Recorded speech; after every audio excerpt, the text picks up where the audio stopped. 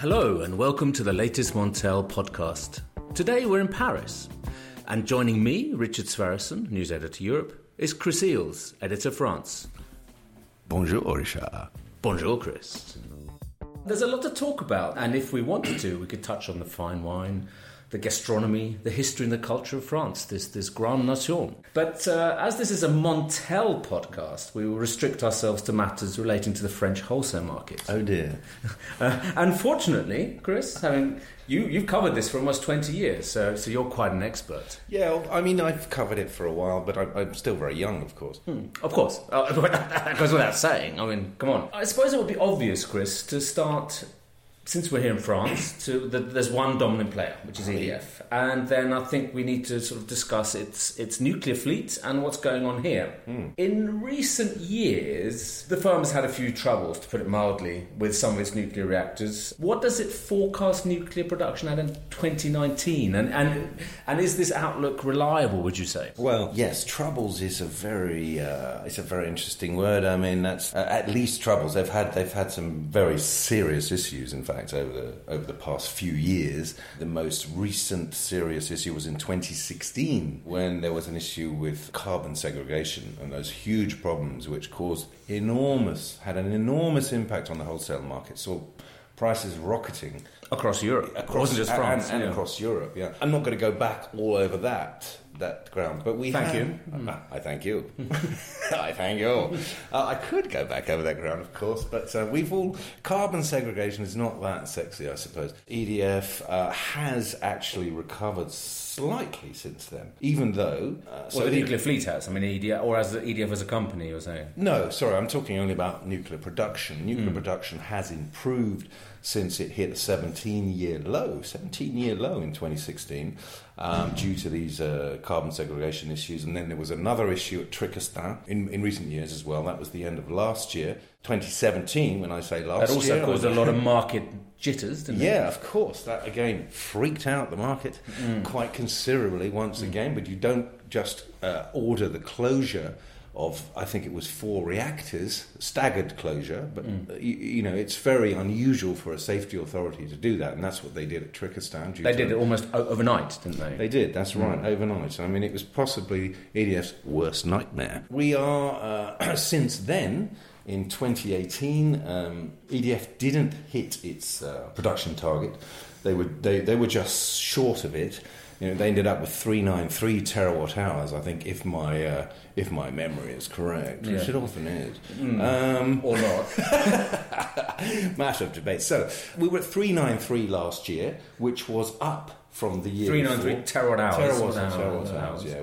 And that was up from the previous year, as you're saying, and up again from 2016. That's right, yeah. So what are EDF predicting for this year? Now, for this year, they're predicting 395, so it's pretty stable, actually, is their prediction. However, you have to take these forecasts in context.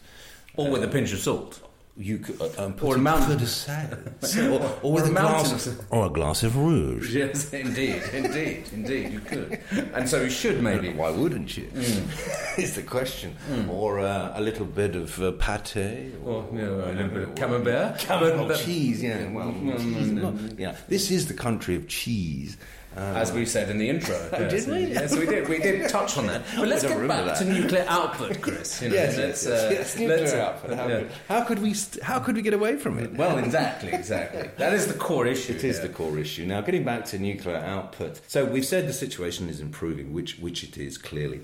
But in terms of their estimates, they tend to change their estimates towards the end of the year. So they change their estimates for the upcoming year right at the end of the previous year. It's very strange. So which means that in fact the 395 target is quite modest, actually. In earlier years they were hoping that they would hit 420, something like that. That was the kind of figure they were looking at. And so they've actually, even though it represents an increase on last year, if they hit that target, in general terms, and looking at the history, they're actually bringing down their targets. And the reason they're doing this, there are several reasons. They have scheduled outages, and the scheduled outages they have this year concern the so-called 10-year visits. This is not a visit to... It's not a man in a white overcoat visiting a plant. Well, it is, actually. Or several. There may be several people in white overcoats coming to see people. That's always possible at any time. But yes, no, inspections do... I'm not sure if the inspectors wear white overcoats, although you would hope they did, because otherwise they could be mistaken for, I don't know, EDF directors, chairman of the board, Montel journalists. I don't know. Well, we don't want that, do we? Men in white coats will be turning up at several reactors this year to conduct what are known as 10-year inspections. These happen once every 10 years, and they are designed to determine whether a reactor is fit to carry on running for the next 10 years. That's how it works in France. Despite what you may have heard, there is no official limit to the lifetime of a reactor in France. So they can turn up, in their white coats and decide, okay, this reactor is fit for purpose for another 10 years. And they don't need to turn up for another 10 years. Well, they do regular maintenance and annual maintenance outages where they do refueling, so they're supposed to be updating all the time. But there is this thing called the 10-year visit, which is designed as the important moment. In a way, it's the important moment, and it's key because... why is it important now? I mean, what impact could it have on... what could these men in white coats determine now? These men in white coats, why are they so important? They're so important because French policy hinges on their decisions, in a way. Now, what is French policy when it comes to extending the lifetime of reactors? Well, France's policy is actually to extend reactors. That's really what's come out in the PPE, which is the French roadmap, energy roadmap, which sets out the energy, including nuclear, path for the next 10 years. And what they've said... So it's cheaper to extend the life than, obviously, to build new ones, or maybe even build renewables, which is happening elsewhere in Europe. But that's another topic maybe we'll return to at a later time. Yeah, just to complete this, what's important about these reactor extensions and 10-year visits? If they get the okay... then they can go ahead and extend those, and that's the policy. That's actually French policy. Even before they know whether they will be allowed to extend these reactors, that's French policy. One expert has told us that concerns about 44 to 46 reactor extensions. France has said, Emmanuel Macron. I don't know whether you've heard of him. He's the president of France. I've heard him mentioned once or twice over the past sort of 6 months. Yes, yeah, he's still the president of France, and quite hanging on by he's hanging on by his tie. Yes. Anyway... that's why he's taking it off. Yes, that must be the reason why he's taking it off. It's true, yeah. Nothing to do with 20 degrees temperatures in February. So he announced earlier this year, in fact, I think it was in January, that there would be 14 closures of French reactors by 2035. That implies, because there are 58 reactors in total, that implies that you're going to have massive extensions, because if you only close 14 out of 58, you're left with 44. So your maths is very good, Chris. Yeah, well, I'd like to think so. Thank you very much, Richard. Yeah, you're welcome. I never thought I'd hear you say that. Yeah, well, okay. We have our moments. This year. Or the 10-year inspection, yeah. According to EDF, in February, they announced their target, the target which we talked about earlier, they said that there would be 10-year inspections at seven reactors. So that's a lot. That's an awful lot of reactors, which is why... That's happening this year? Yeah, that's due to start this year. And, these 10-year inspections, they can last up to 6 months. And they might not meet the deadlines. They might go over the scheduled outage dates. That's very important. That's so when you these have inspections, these could... Sorry to interrupt, Chris, but just to get it clear, these inspections, that mean the reactor has to be offline. So these 7 reactors would have to be offline for the men in white coats or the ladies in white coat to carry it out properly. Yeah, no, they shut them down. They take them off grid.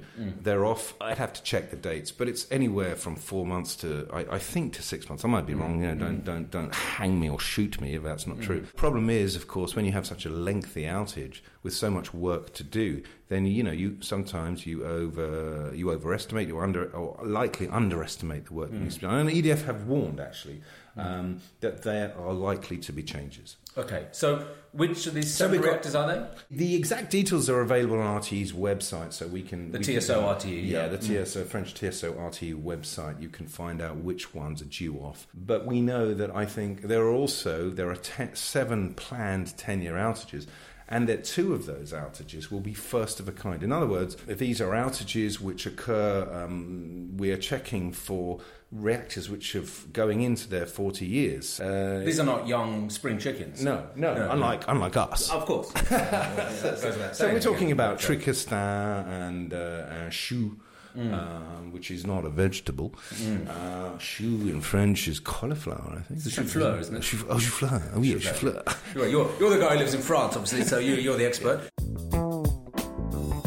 So given the problems at certain plants in 2017 and 18, what can we expect this year? Can we expect a repeat of the issues at Tricastin? I mean, we obviously don't know, but are there any particular reactors or plants that are susceptible, or to lengthy outages or to lengthy inspections by our chaps or chapesses in the white coats? Yeah, I mean the white coats will be everywhere this year, so watch out for them.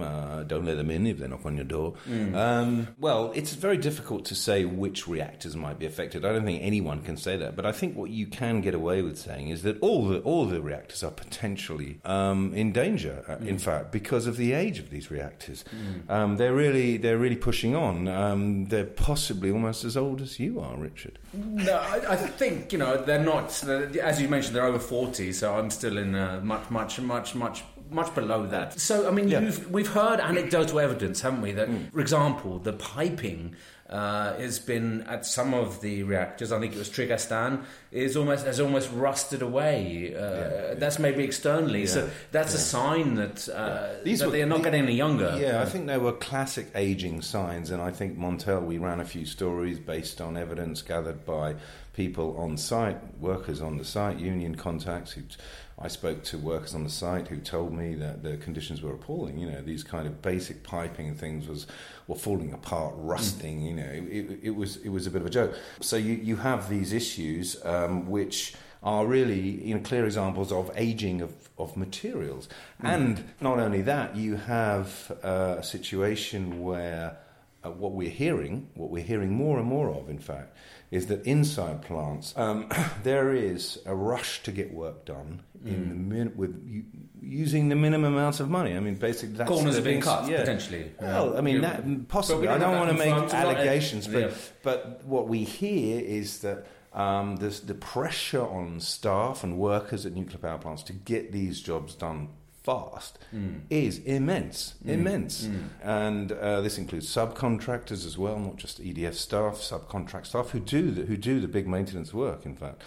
And this is in a context, we can understand the context. The context is one where EDF is in a lot of trouble in many ways. Absolutely. And I think, so to sort of summarise, with the 10-year inspections, some issues could come to light whereby it would mean that there would be lengthy outages. We just don't know. So we're purely speculation. We don't have a crystal ball. I think, no, we don't have a crystal ball, but I think what you could say is I would take that 395 target with a pinch of salt, or sell, as they say in these parts, because of the reasons I've said. The outages are very long. EDF has already warned that they might go over their schedules, and because we have seen almost every year in the past 3-4 years that issues crop up.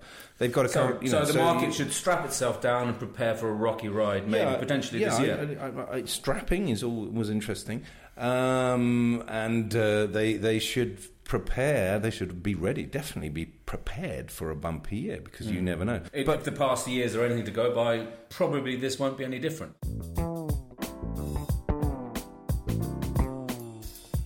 Jean-Bernard Lévy, the CEO of EDF, who you tried to speak to recently, who didn't really want to say much to you. Strange. But what did he say about the targets in the years to come? Yeah, so what he said was that it's interesting, really. He said that EDF's nuclear output would not exceed 405 terawatt hours per year in the coming years, in quotes, because he didn't say how many years. But now this is an admission, as he said.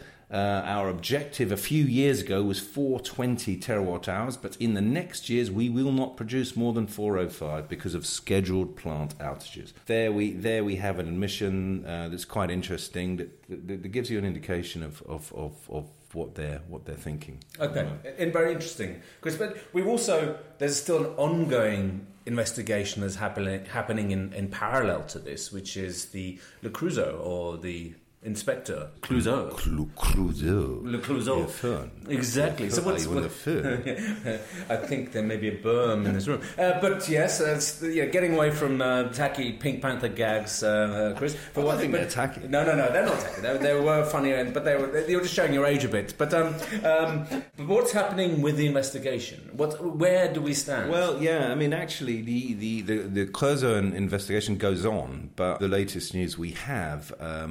The investigation was actually they were reviewing reactor parts that were made at Creusot, Creusot being the factory in the south of France where Areva at the time, now Framatome, made equipment for reactors, amongst other things, for reactors all over the world, and obviously a lot in France. So there was a huge scandal.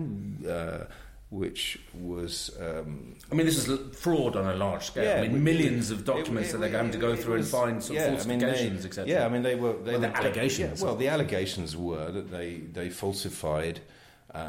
they made up the results of tests. That's what they did. So it was decided that an investigation of all of the reactor files, in other words, whatever came out of that factory and went into EDF's reactors needed to be checked again. Even if it had the correct paperwork, because some of this paperwork had been shown to be false, there had been fraud, they had to double check, and that meant going through millions and millions of...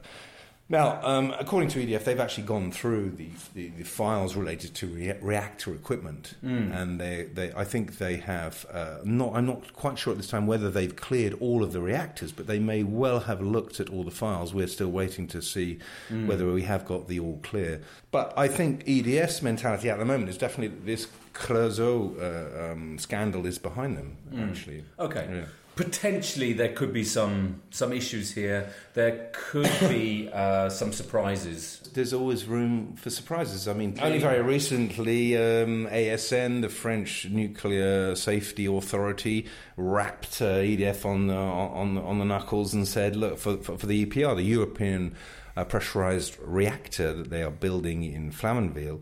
Rapped them on the knuckles again, warning them that they have got to scrutinise the control of the quality of their equipment there. So this issue of quality of materials and them being fit for purpose is, if Creusot is on its way out, if that issue is solved or has been dealt with, if it has, there's still examples. There's still the chance that other issues will crop up, and when you see something like this latest business at the EPR, you can't rule out more of these quality issues and issues with equipment that hasn't been checked properly or has been.